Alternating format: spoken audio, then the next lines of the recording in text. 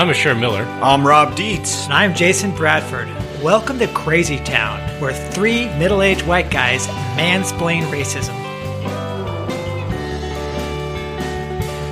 This is producer Melody Travers. In this season of Crazy Town, Jason, Asher, and Rob are exploring the watershed moments in history that have led humanity into the cascading crises we face in the 21st century. Today's episode is about the surreal invention of racism, its use in justifying slavery, and the socioeconomic shitshow that followed. The watershed moment took place in the year 1453. At the time, the estimated carbon dioxide concentration in the atmosphere was 281 parts per million, and the global human population was 371 million.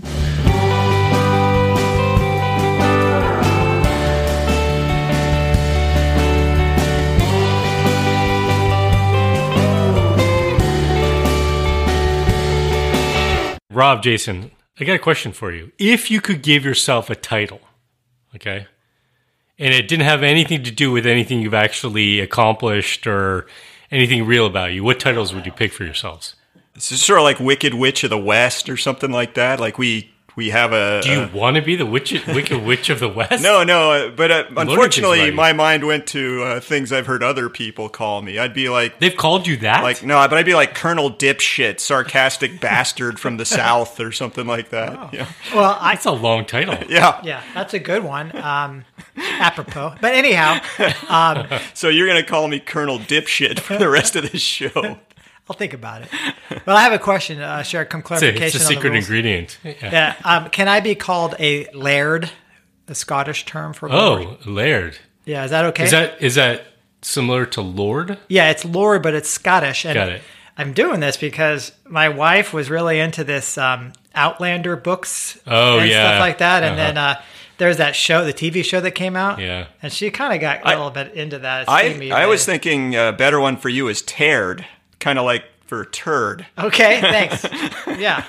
But I would be, oh my gosh, I used to walk around calling her Aye Sassenach.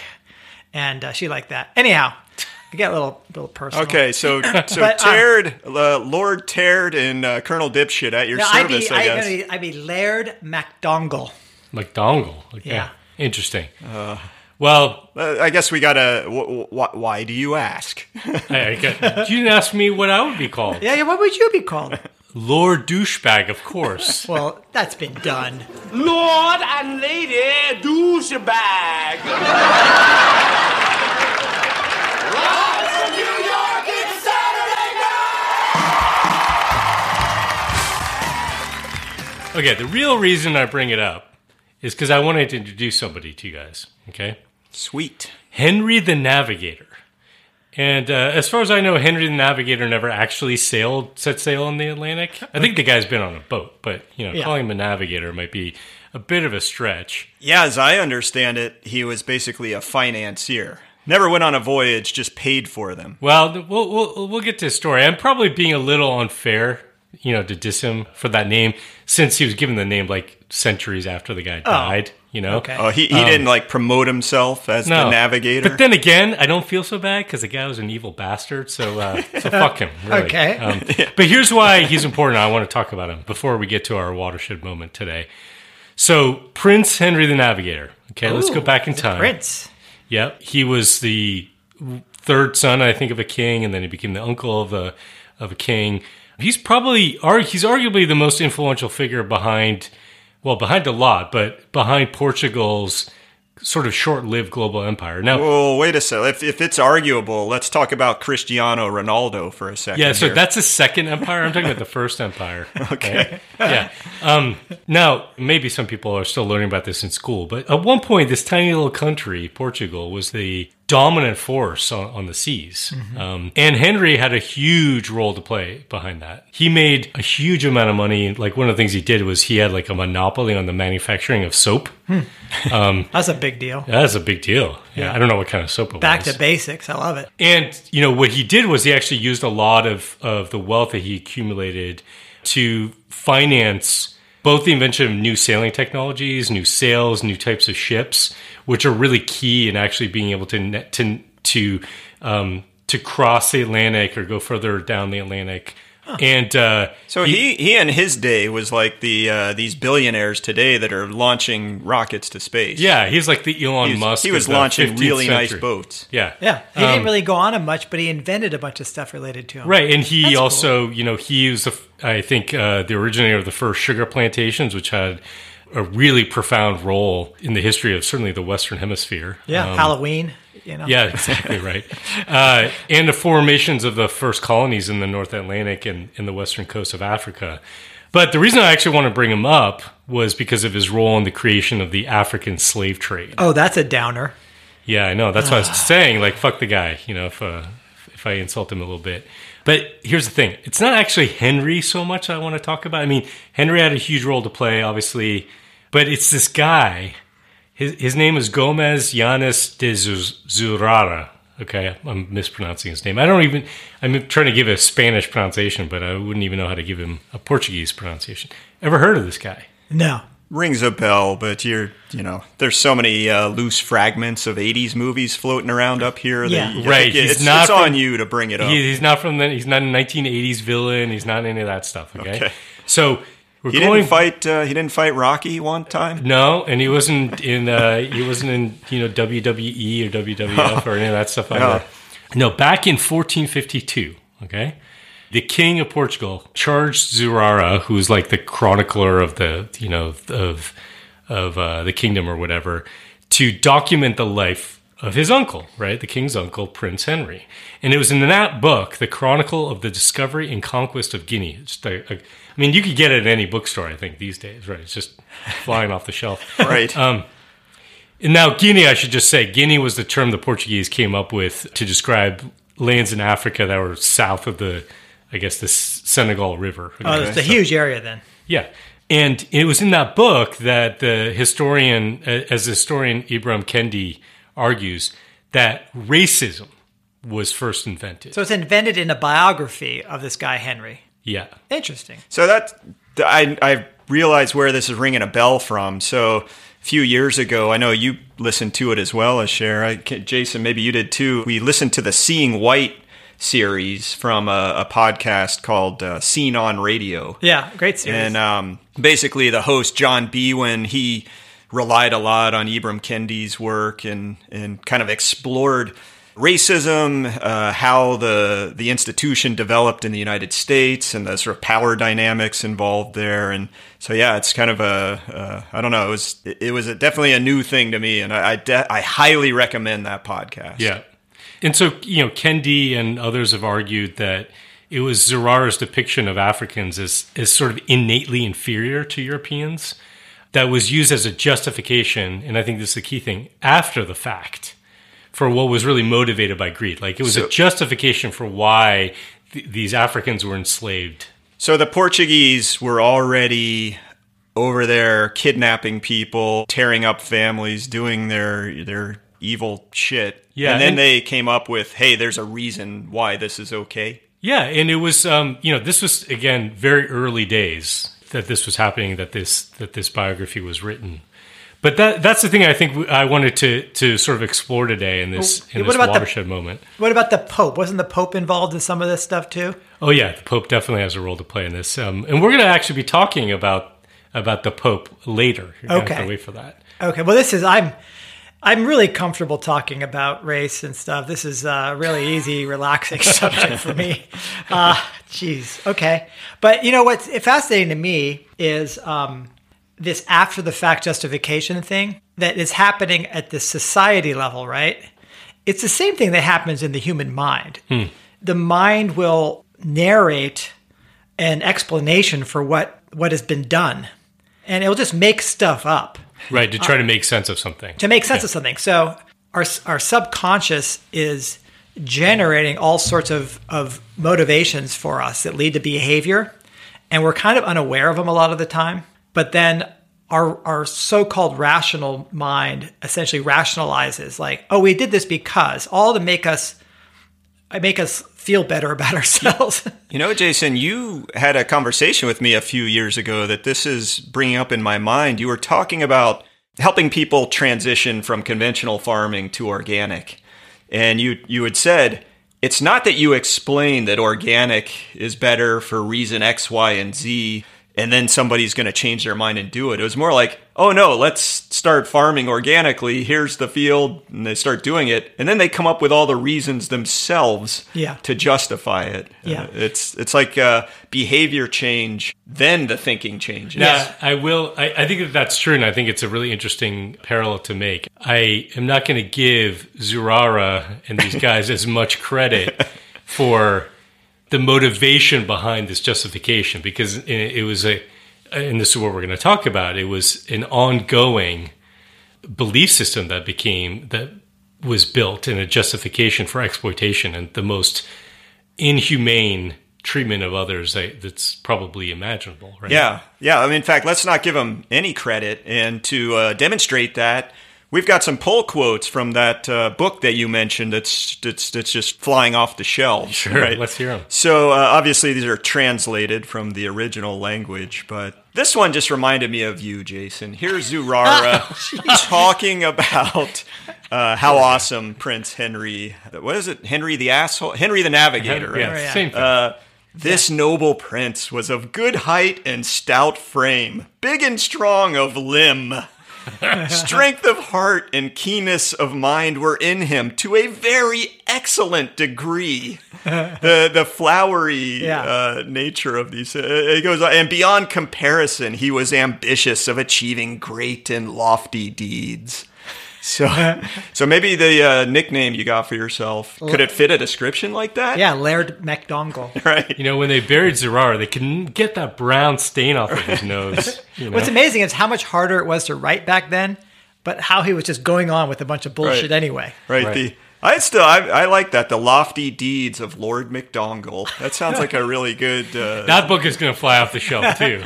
So, and of course, these flowery, over-the-top descriptions of Henry are juxtaposed with his just horrendous descriptions of the folks from Africa. And I'm not even going to read them because fuck that guy. Yeah.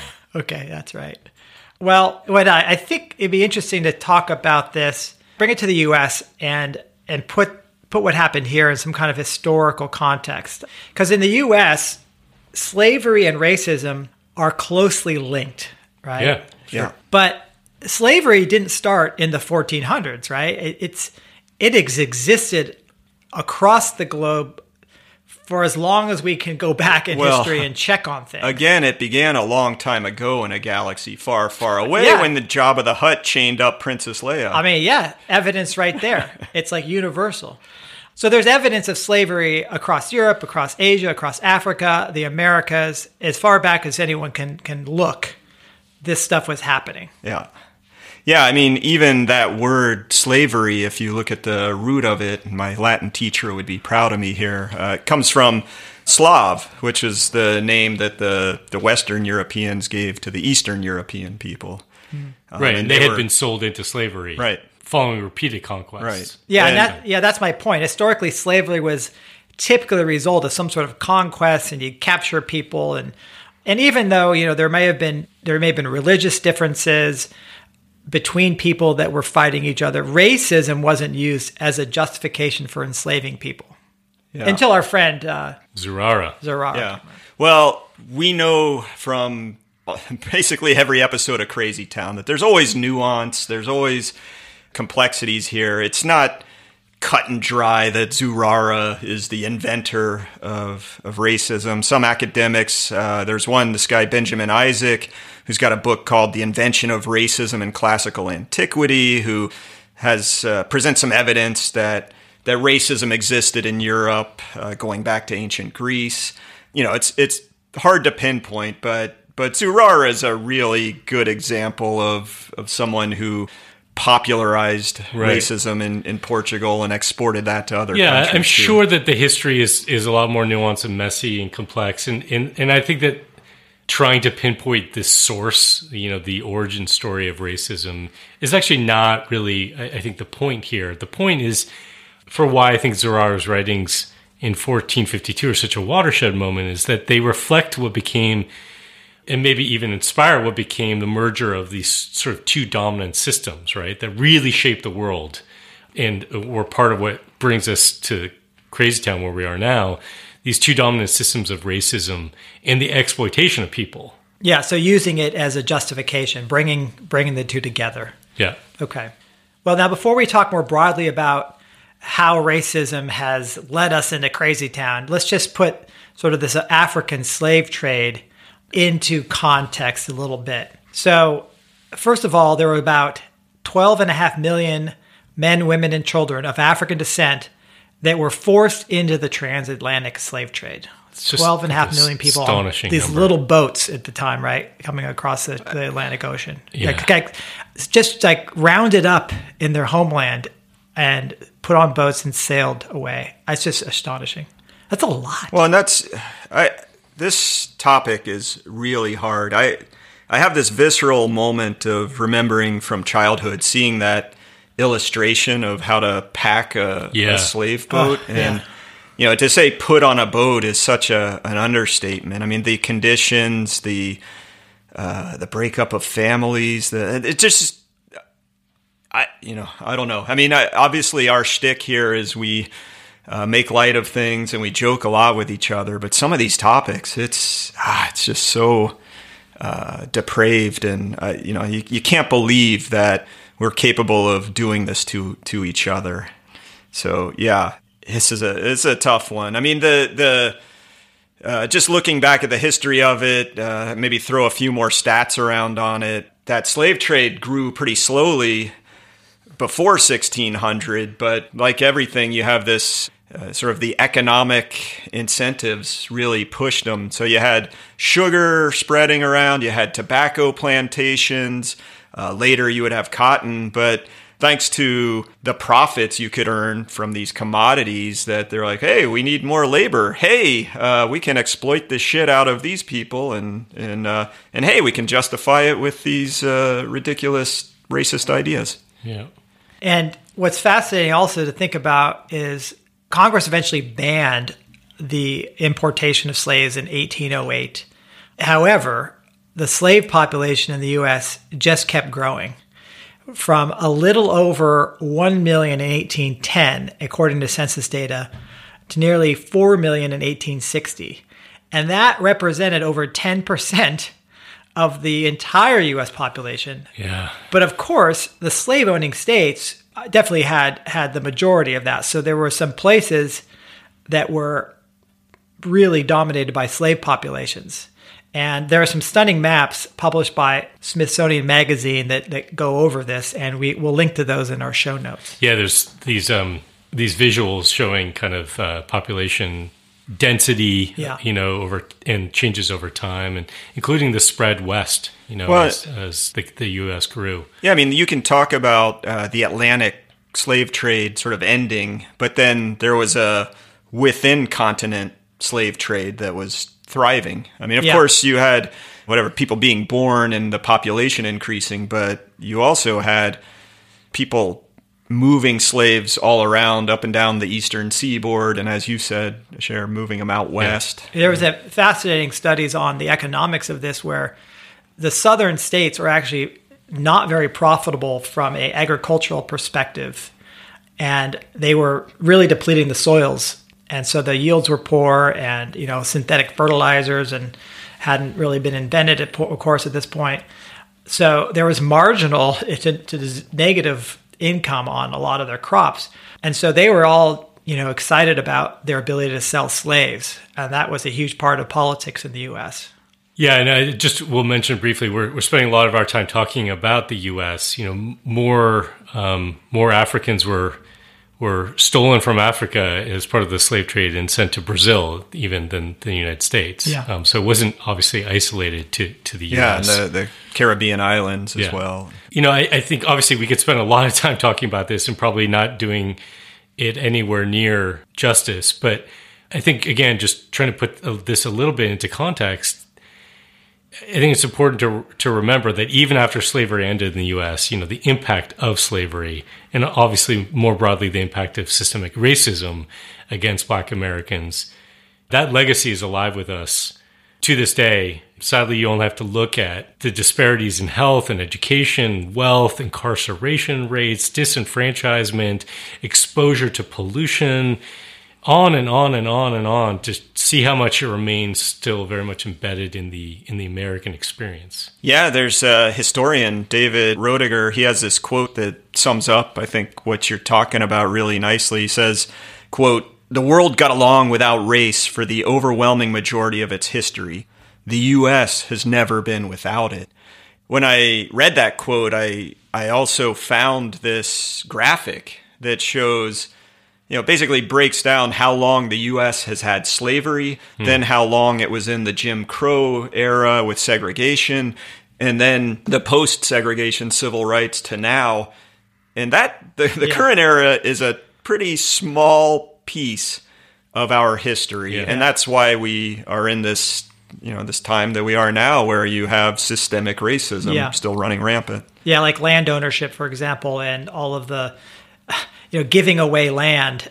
The U.S. government did that for settlers, but it was very hard if you were an African American to get that free land and establish as a farmer, for example, and create that family wealth. And more recently, the GI Bill and there are organizations that do a really great job at documenting some of these disparities and that are worth looking at, and we can reference those. I grew up on the West Coast of America, and for me, what's interesting is there's a whole history there that is not just limited to the African American experience of racism, but we had a whole set of immigrants coming across the Pacific, and we had a lot of issues in how we dealt with those folks as well. Yeah, there's some good stats on this too. Like between the 19th and 20th centuries, there were over 600 separate pieces of anti-Asian legislation that got passed that were limiting citizenship opportunities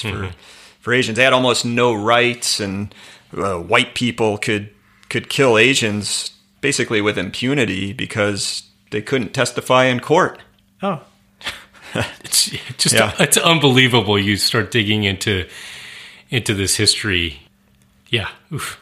Well, I think thinking about racism in the larger context, right? Mm-hmm. I mean, we've spoken a lot about the history of the slave trade and the impact of that, in the United States. I think it's interesting to think a little bit about whiteness. So, Rob, you referenced that podcast series. Yeah, Seeing White that we'd recommend to people. Thinking about what it means to be white and how there have been changing definitions of what it means to be white over time in the United States. The professor, a writer and a scholar named Dorothy Roberts, has written a lot about this in a book called Fatal Invention: How Science, Politics, and Big Business Recreate Race in the 21st Century. But part of what she talks about in that book is not just what's happening now, but looking at the history of changes in how we define race over time. She points out that since the very first U.S. Census was taken in 1790, the racial groupings in the census have changed 24 times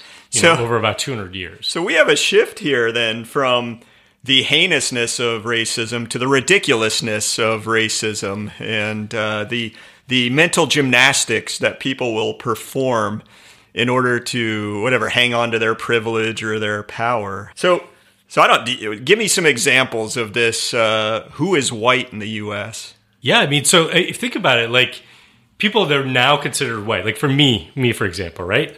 I'm Jewish, half American, half Dutch Jew, basically, right? But can I interrupt you first? I have a funnier story. A few years ago, a child that I know was talking about you because I was working with you, and this child said, are you going to see that Indian guy? Because it was summer, I guess. Oh, I had a tan. You had a tan. And I'm so jealous. I tan nicely. It's incredible. Your hair, just... It was one of those examples of like the meaninglessness of skin color, right. My Semitic roots coming out. But what I was saying is, like, now if I fill out the census, I got essentially one option, right? Like white, non-Hispanic. Yeah. That wasn't always the case for Jews in the United States, being considered part of white America. And it's the same thing is true. You look at Irish, Italians. So there's not a thing in the census that says space laser wielding Jew as one of the races? I mean, if Marjorie Taylor Greene becomes, president someday, that may change. All right. Let's see what happens. Right. I don't think she's in line. I think she's going to be Chief Justice of the Supreme Court is her next political move. But yeah, so think about that. Like you, Jason, you must be so conflicted inside. I mean, your lineage, you go right back to the Mayflower, so as white can be. Yeah. But you also, you have Italian in your family and maybe some Irish, right? I do, yeah. So, we call those bog trotters, the Irish side, and spaghetti slurpers on the Italian side. And they got together and they made me, so. Yeah, and can we just reference where that's from? For a second. Yeah, that's the, what is it called? The racial slur database. A real thing that we found on the... .org. On the internet. Yeah. Good Lord. Yeah. Those are some of the nicer ones. Yeah. Yeah, I don't know who's behind that project. That's a little odd. Yeah. Well, so how did that happen? How did all these folks... the Italians, the Irish, the Slavs, and the Jews, they became white. Well, in some respect, America was called this sort of melting pot, and you would adopt American culture. So I think there was a tremendous pressure for these folks as they come on as immigrants, right? And they don't speak English necessarily, but then their kids' generation starts adopting whatever the American culture is of the time. And because they kind of look white, they get granted this sort of entry into whiteness, I think, is what's going on. Yeah, there's a pressure, a desire, a benefit of assimilation, right, into kind of like a quote-unquote white culture and sort of passing as white. I mean, not to say that this was like part of my experience, but I was an immigrant kid. I moved to the United States when I was, 6 years old and coming from Israel. I had what people thought was a funny name and I had a funny accent, and I just wanted to assimilate so badly. I refused to speak Hebrew anymore at home. Yeah. I changed my name to Steve. Did you? Yeah. For a couple months or something. This is a reveal. Yeah. Because I wanted so much to fit into U.S. culture. The reason I changed my name to Steve is because it was Steve Austin, the $6 Million Man. I got to see him on TV. I was going to say, not Steven, but Steve. Yeah, exactly. Good. Yeah. You could, just a small example. That was cool. When he changed his name, he could suddenly see like a mile and down the road. And then you hear that sound. He could jump over buildings. Yeah, it was incredible. I love that show. Plus, he got to go on dates with the Bionic Woman. Yeah. I don't know why I ever changed my name back. I've got deep regret. Were you down at the courthouse with a legal process as a 6-year-old? Actually, what ended up his eye, Steve. You can imagine my family for a while were like scratching their heads. They try to laugh it off for a little bit, and then eventually you give them credit. They're like, "Okay, this is what he wants to do." They actually started calling me Steve, and at that point, I was like, "No." It was too weird to hear your mom and dad say Steve, exactly. So you were back to a chair. I want to point out this, if we think about, we talked a little bit about racism more broadly in the United States, right? Not being limited to the African American, Black experience, but also dynamic more broadly. I think we also have to point out the obvious, which racism is ubiquitous across the world, right? I mean, it's not just a U.S. phenomenon. It has a particular role within American society that is deep and profound, right? Yeah. That's unique. But it's not like it doesn't exist in other places, and it manifests itself in really ugly ways in many, many, many, many, many places. Yeah, many have pointed out that first you have these religious reasons, right? Where the Pope declares this is okay or whatever. But then, of course, as society changes and you get sort of the Enlightenment period, suddenly science or the so-called tools of science start getting used as justification for racism. They needed a new justification, right? You couldn't say this was God's will that this group of people were subservient or could be enslaved or could be treated like crap, right? You had to have another justification. Right. So as you get into the 1800s, that starts to become more and more important in the early 20th century. Yeah, well, Jason, you're a man of science, right? You. I mean, thank you. We know you are Dr. Jason Bradford, PhD. Well, that's not his real title, remember? Piled higher and deeper. Right. He's Laird. Sorry. Laird McDongle, Dr. PhD. Laird. Dr. Laird McDongle. Well, and we know also, I've hung out with you enough that I know you're a plant biologist. You're Thank you. running around tropics, looking at, what was it, the Cuneaceae family? The Cunoniaceae. Cuneaceae. Yeah, he's always name dropping these Latin names for. Well, you got one named after you, right? Like the Cunoniaceae bradfordii. No, Gysois bradfordii, endemic to New Close. Caledonia or Nouvelle Calédonie. You're making You're a colonist. You're making the argument even better. You know all this stuff. Well, Yes. so you know this whole scientific classification. That's the Linnaean system, right? Named Yes. after Carl or Carolus Linnaeus. Yes. I know all about we- that. Yes, I use it. Yeah, we did a little looking, and Linnaeus, by the way, he described the genus that I first got into this with, Weinmannia, was described by Linnaeus. So Okay. I have a direct kind of Your you're relation. making origin this worse. story. You're gonna feel I have sad like an about origin in a story. second, So buddy. like Linnaeus and I were kind of tight, right? Yeah, great. Well, so as soon as you start, looking under the first layer on some of these guys from that era, you find some pretty shitty stuff. So, What are you talking about? So Linnaeus didn't just classify tropical plants and beetles and mammals. Well, he also, of course, divided the human species into 4 quote unquote natural varieties. Okay. So, of course, the pinnacle of beauty and intelligence was Homo sapiens europaeus. And, these are the vigorous, muscular, sounds like frickin' Zurara all over again. Yeah. You could just see him like looking at himself in the mirror, trying Right. to come up with like these, build himself up. Yeah, he's like flexing his pecs and coming up with even better adjectives. Bulging chest. So number 2 in his hierarchy here was Homo sapiens americanus, who were ill-tempered and impassive. Those must be people. indigenous, right? Yeah, Indigenous. people in the Americas. Then he gets to Homo sapiens Asiaticus, who are melancholy and stern. And then, of course, at the bottom, he gets to Homo sapiens Afer. And I'm not even going to read his bullshit. These Don't people. you wish we could have a time machine so you can go back and punch these guys in the face? I mean, seriously. I wish you could stay on this side, but there was the portal, and your fist would go through, hit him in the face while he's flexing his pecs in the mirror. Yeah, the portal is the mirror. Right? This comes right through. Mirror, mirror on the wall. Which version of humans is the fairest of all? Pow. You sort of think like these.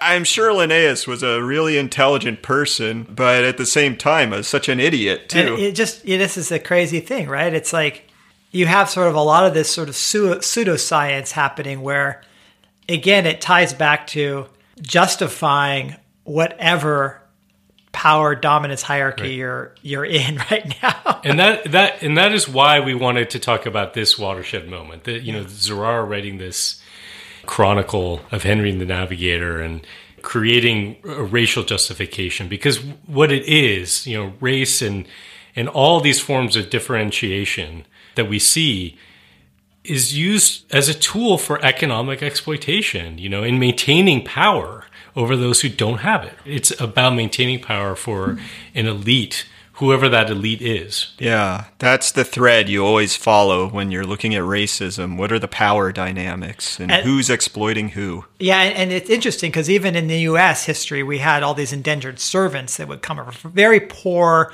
Europeans. Right, would like come in the colonial Yes. era before the United States was Yes, formed, right? They would basically get sponsored, paid to get over. Their trip would be paid for. Then they'd land somewhere, and next thing you know, they're indebted to somebody, and they'd be working for them for a certain period of time.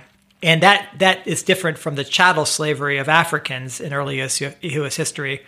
But of course, these become wedge populations. Like these two folks, the indentured servants and the chattel slaves have a lot in common, right? They're being absurdly exploited. And there are actually historical examples of them organizing together and writing and trying to create, in a sense, their own societies. And they were completely cracked down upon. Yeah, so I think you're right. I think we see often that these are used as wedges. It was used as a wedge all the way back. Yeah. You know?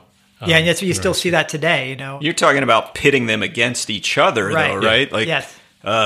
somehow you have these indentured servants that are supposed to be made to feel superior to the slaves, and so you put them against each other rather than where they should be united against the system just repeating itself and trying to maintain power. And that dynamic has persisted throughout. I think it's probably true in many cultures and societies in many ways, but in the United States, that dynamic has played out repeatedly. And if you sort of fast forward and you look at the struggle, the civil rights struggle, for women to get the right to vote, and for African Americans to also receive rights to vote and other things after the Civil War, there were efforts by some, basically black women, to tie those together, to come together to fight for those rights in tandem. And there are stories of how white suffragettes tried to shut that down. There's an amazing speech given by Sojourner Truth where she says, "Ain't I a woman?" talking about this. Yeah, that really hits home. I think you saw this in all of these rights movements. I mean, when MLK was leading civil rights, he had this kind of evolution of his discussion and his speeches where there's the famous one where he said, "Injustice anywhere is a threat to justice everywhere." He kind of broadened out from civil rights for African Americans to poverty and an anti-war stance, and sort of realizing it's inequality, it's this exploitation that we need to do away with for everybody. Yeah, and this really ties back to a framework that we've talked about before, which is the notion of cultural materialism that Marvin Harris sort of described, in which infrastructure, so how the economic system, the power structures, these sort of things, drives society laws, and they call the structure, and also the superstructure, or sort of norms and belief systems. And this is, I think, really applicable in this case, where the exploitation of people and, of course, our exploitation of nature is supporting particular structures of power and the whole sort of system itself. But what we then do, even if a lot of people are suffering as a consequence, and nature itself is also being exploited horrifically to our long-term detriment, we find ways of justifying what is. And a belief system like racial superiority is just one of those.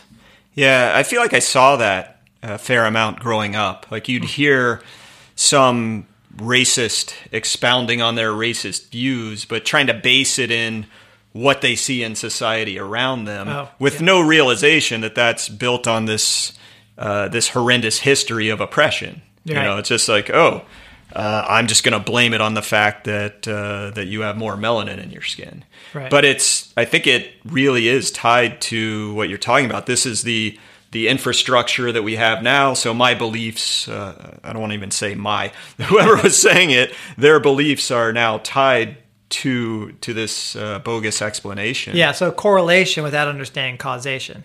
Yeah. I've had this weird thought recently, just trying to figure out, why do we do this? Why do we take someone who looks different and make them out to be something different? And I've just been wondering, are there some innate things about us? And the thing that I got that, I don't know, maybe this means something, maybe it doesn't, but we're such visual creatures. It's very easy to look and say, oh, you have darker skin than I do, or you have lighter skin than I do. And I wonder if we have a penchant for categorizing things based on visual cues. We also have a penchant for scapegoating that we've talked about a lot in this podcast.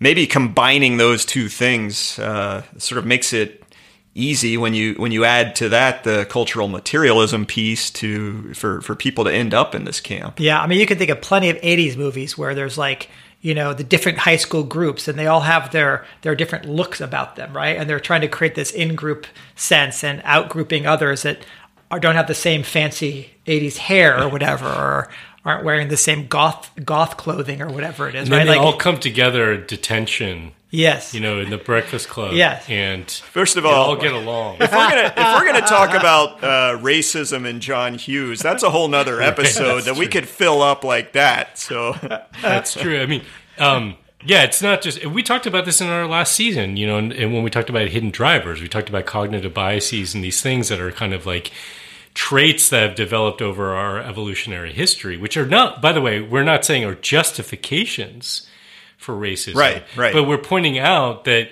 it's something that I think we have to be particularly sensitive to recognize that there might be a tendency. And I'm particularly concerned, as we're saying before, race is not the only conceptualized source of differentiation that we have. It's one that's deeply embedded in our history. It's still very deeply embedded in our society. I think we're seeing maybe some positive signs of at least awareness of that and more of a collective conversation about it being systemic. But I'm particularly concerned for all the things that we talk about here on Crazy Town, all the issues that we face, the fact that we're hurtling towards these environmental limits, that we're going to be dealing with a lot more unraveling of kind of social cohesion and stability and norms, that in times of great stress and uncertainty, you combine that with this tendency for in-group, out-group things, and maybe historical patterns of differentiation, or just an innate way of saying, well, that person looks different than me or behaves differently than me. It's a recipe for really bad shit to happen. Yeah. And I think we have to be really, really vigilant about it. Yeah, we have to focus on what binds us rather than what separates us. And the most important thing is don't name your kid Zurara. Yeah. Henry, I think you can get away with. Yeah, or Laird McDongle is fine. And no Linnaeus, okay? No more Linnaeus. No more. Colonel Dipshit is off the table too.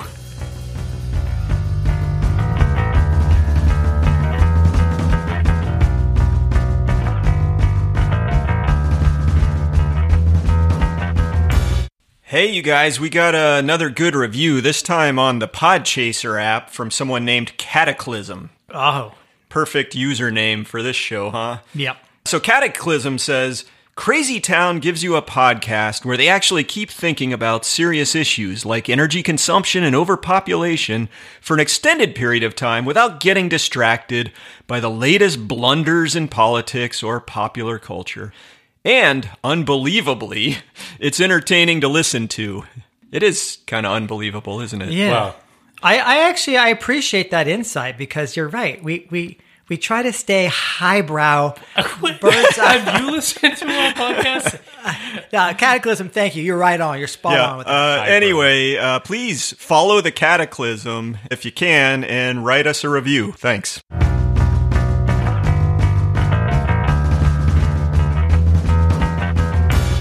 Every decision I've ever made in my entire life has been wrong. My life is the complete opposite of everything I want it to be. If every instinct you have is wrong, then the opposite would have to be right. Okay, it's pretty clear we're not going to have the recipe for ending racism, but there are a lot of things that we can all try to do to help this situation. And the very first one, I think, is do some self-work, right? Try to understand and study the history, sort of like what we've been doing in preparation for discussing this. And if you're like us, if you happen to be like in the United States, white and privileged, try to figure out what that means, where you can step back and shut up and let others lead the way, and basically not exploit that privilege and continue that. I really had a tough moment. I moved to Oregon and was utterly unaware of its sordid racist history. I mean, anywhere you go in the United States, you could probably find a good sordid racist story. But Oregon was particularly bad with sunset laws, basically expelling people of color from its municipalities. And you see the effects today, just the demographics. I think Portland's the whitest big city in the country. These things linger on. So I think having a good sense of that history and really recognizing the power dynamics that have flowed from that is a really good starting point. In the case of Oregon, it's not just history. We still have a lot of white supremacist groups around. It's definitely a part of the dynamic. Yeah, for sure. I had this really interesting experience when my great-grandfather was getting on in age. You know, it was a typical thing where the families spread out and they're all in their careers. And so what you do if you've got enough money, and he had saved enough, is you hire helpers, right? And this woman started coming into the house to clean up, cook for him, make sure he got his meds, etc. And then they developed a real relationship where as he got more and more needy, she became kind of his full-time helper.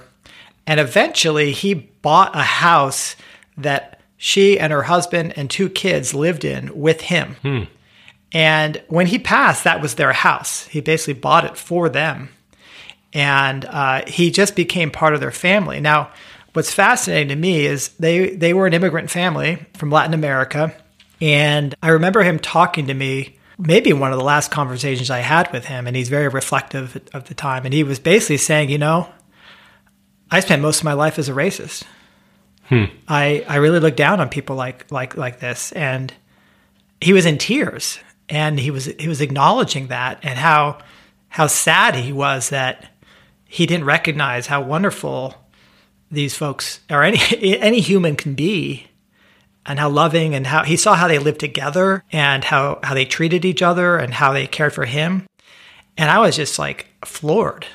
Yeah. So I think there is opportunities for anybody to change like that. That's a really sweet story, Jason, because I thought you were going to go kind of like to this place that you see the rest of the family was really upset because they didn't get the money and he gave it to the caregiver. But it's not that at all. So I'm like, that's a really good example. We thought it was fantastic. Yeah, I mean, that's a really good example of what we're talking about, like reckoning with your own stuff and your own views and trying to get to the bottom of it. And giving up some privilege. Yeah. Right? I mean, I think there's a lot of individual sort of internal work and behavioral work that all of us who are in a situation where we've benefited from white privilege to recognize our own prejudices, think about our own behaviors and our contribution, how we continue to contribute to a system. Yeah. Even through silence.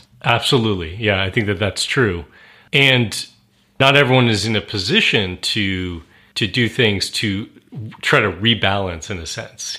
But if you are, like your grandfather, I mean, that was a major gesture, which obviously was not done from a racial lens or something, right? This was done because he had a relationship. And I think that's the whole point. I guess I would add in thinking about doing the opposite, and it's not so much a doing the opposite, but it's a going further, right? So I think what we're seeing right now, and I see it as a positive step for sure, is a movement to kind of address legacy stuff, right? Statues, the names on buildings, the names of roads, whatever it is. I am glad you brought this up. I love this stuff. Seriously, we live in this matrix of names and monuments and stuff. And you grew up in the South, so So there's been 3 examples in very recent history that have kind of blown me away, and that I'm going to share with you guys. So one, a few years ago, I took this civil disobedience course, and the teacher of it, she had put all these cool historic photos, like MLK speaking at the Lincoln Memorial, and a bunch of other photos up on the wall. And at some point, she said, "Go take one of these photos, pick your favorite, and then explain why you like it." And I saw this one of this woman who it turns out her name is Bree Newsom. And she was on top of this flagpole in front of the South Carolina Capitol, tearing the Confederate flag down. I think this happened about 5 years ago. And I was like, what a badass. Yeah. She just went there, climbed it. She knew she was going to get arrested, and she was probably trying not to be harmed in the process, but really awesome, direct, I'm taking down this symbol of oppression, and I'm going to pay the price for it. That's one example. Another, When I lived in the D.C. area, there was a point where I was living in Virginia just off of Lee Highway, which, of course, named after Robert E. Lee. And that's just been changed to Langston Boulevard, which is interesting in the Crazy Town perspective from this show about racism, where it goes from Robert E. Lee to John Langston, who was the first African-American from Virginia to be elected to Congress. But also from highway to boulevard, because they sort of wanted it to be more like a main street than have this super highway type name. So yeah, it's kind of a little two-piece bonus piece there. Okay, the third thing that's really got me amped up is I live most of the time in Portland now, and I'm pretty close to Mount Tabor, which is this. It used to be a big part of the water infrastructure of the city. Now it's a park, so it's got forested, extinct volcano, and that's pretty cool. Yeah, it's a neat spot. You get out in the woods in the middle of the city, and right at the top of it, there was this monument to a guy named Harvey Scott, who was the chief editor or the head of the Oregonian newspaper way back in the day. And famously, he was against women's suffrage and kind of one of these assholes. White guy douchebags. Yeah. He probably read Zurara's book or some shit, right? So, a lot of people didn't like that this is the monument that's sort of looming over the city. And at some point, it got torn down. And so then you just had this blank pedestal that was sitting there for a while. And finally, a sculptor actually put a new bust up on this pedestal, and it was of York. And York was a person who had been enslaved, and he was a member of the Lewis and Clark Party. Right, I remember reading about York. Yeah, so he was in it. He was an integral member. Like, he was really good at taking care of people who got sick. He was good at hunting, and just a full on wilderness explorer. Yeah, world at his badass. Yeah, going across Total badass. The continent. Yeah. And after the mission was successful, he asked Clark if he could have his freedom, and Clark refused. Oh, God. Because maybe he read Zurara too. I don't know. What the hell's wrong with people? But anyway, this bust of York went up there. And while I was looking into this, I found out another fact that just freaking blew my mind. So the original statue of Harvey Scott was sculpted by Gutzon Borglum, who it turns out is the guy that made the giant bas relief Confederate monument, biggest Confederate monument in the world at frickin' Stone Mountain. Oh, right, where I grew up. Yeah. With Robert E. Lee, Jefferson Davis, and whoever the last, Lord McDonegal, Stonewall Jackson was up there. Laird. Sorry. It just, this guy, I can't stand it. Gutzon Borglum. So he carved out a niche for himself for making statues of the most reprehensible people in the I think US. he had this huge white supremacist agenda and carved it into the frickin' landscape. I think we should name a venereal disease after that dude. I got Gutzon. Yeah. Gutzon Borglum. Gutzonditis, Borglatitis of the testicles or so. Yeah. So it's an ongoing drama, actually, because then the York bust was torn down. No. So the city, I think, is trying to figure out what it wants to do. It's still, right now, it's an empty pedestal. And I say, take it all out. Let's just have it be nature and then be done. But I wouldn't mind having the York statue back. Yeah. So, but my point was, all these things I think are really positive signs. I am supportive, but I would challenge us to go further. Right? Yeah. I mean, sometimes I worry that these kinds of changes, changing the names of schools, changing the names of streets, taking down statues, it can be easy to sort of rest on your laurels and say, pat yourself on the back and say, we've made this correction, Right. But a true reckoning, and I think there's an argument to be made that we shouldn't kind of erase our history because we need to grapple with it. But beyond that, it's more about, let's get to the true legacy of these people. It's not the fact that they have a name on a building. Right. It's their direct impact and their collective impact of a system that continues to further exploit and generate completely unequal results for people. So we have to get to the true sources of this injustice. Like the tax code. tax. I mean, for God's sakes, if as much time was spent on the tax code as we spent on this stuff, right. maybe there'd be a difference by now. So we need to get to the economic yes. roots, the systemic roots of these things. And we need to play, I think you talked about this, Rob, where when we look at our own behavior, sometimes that behavior is complacency, it's silence. I think we need to take it upon ourselves to say that splintering of identities or somehow trying to, I don't know, say, this group has got a worse off than this group or whatever. We need to see that all of this differentiation and exploitation is about maintaining power for an elite group of people. So we need to come together in a sense to get to the source of all of that. Yeah. And if all this fails, work on inventing that time machine so you can punch Zurar in the face. Please, and if you do, let me know. Yeah. I'll be the first to sign up. Yeah, he'll be a test pilot. Absolutely.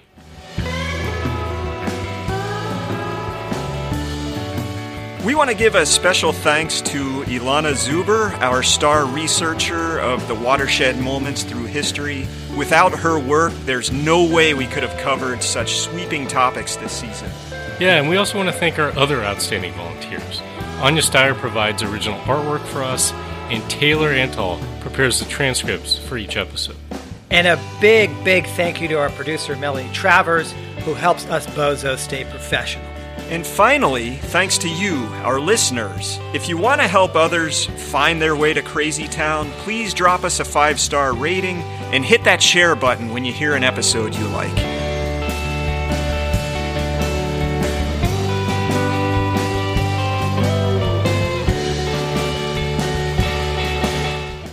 Hey guys, amazing sponsor this week. This is something I've been looking for and some people have stepped up.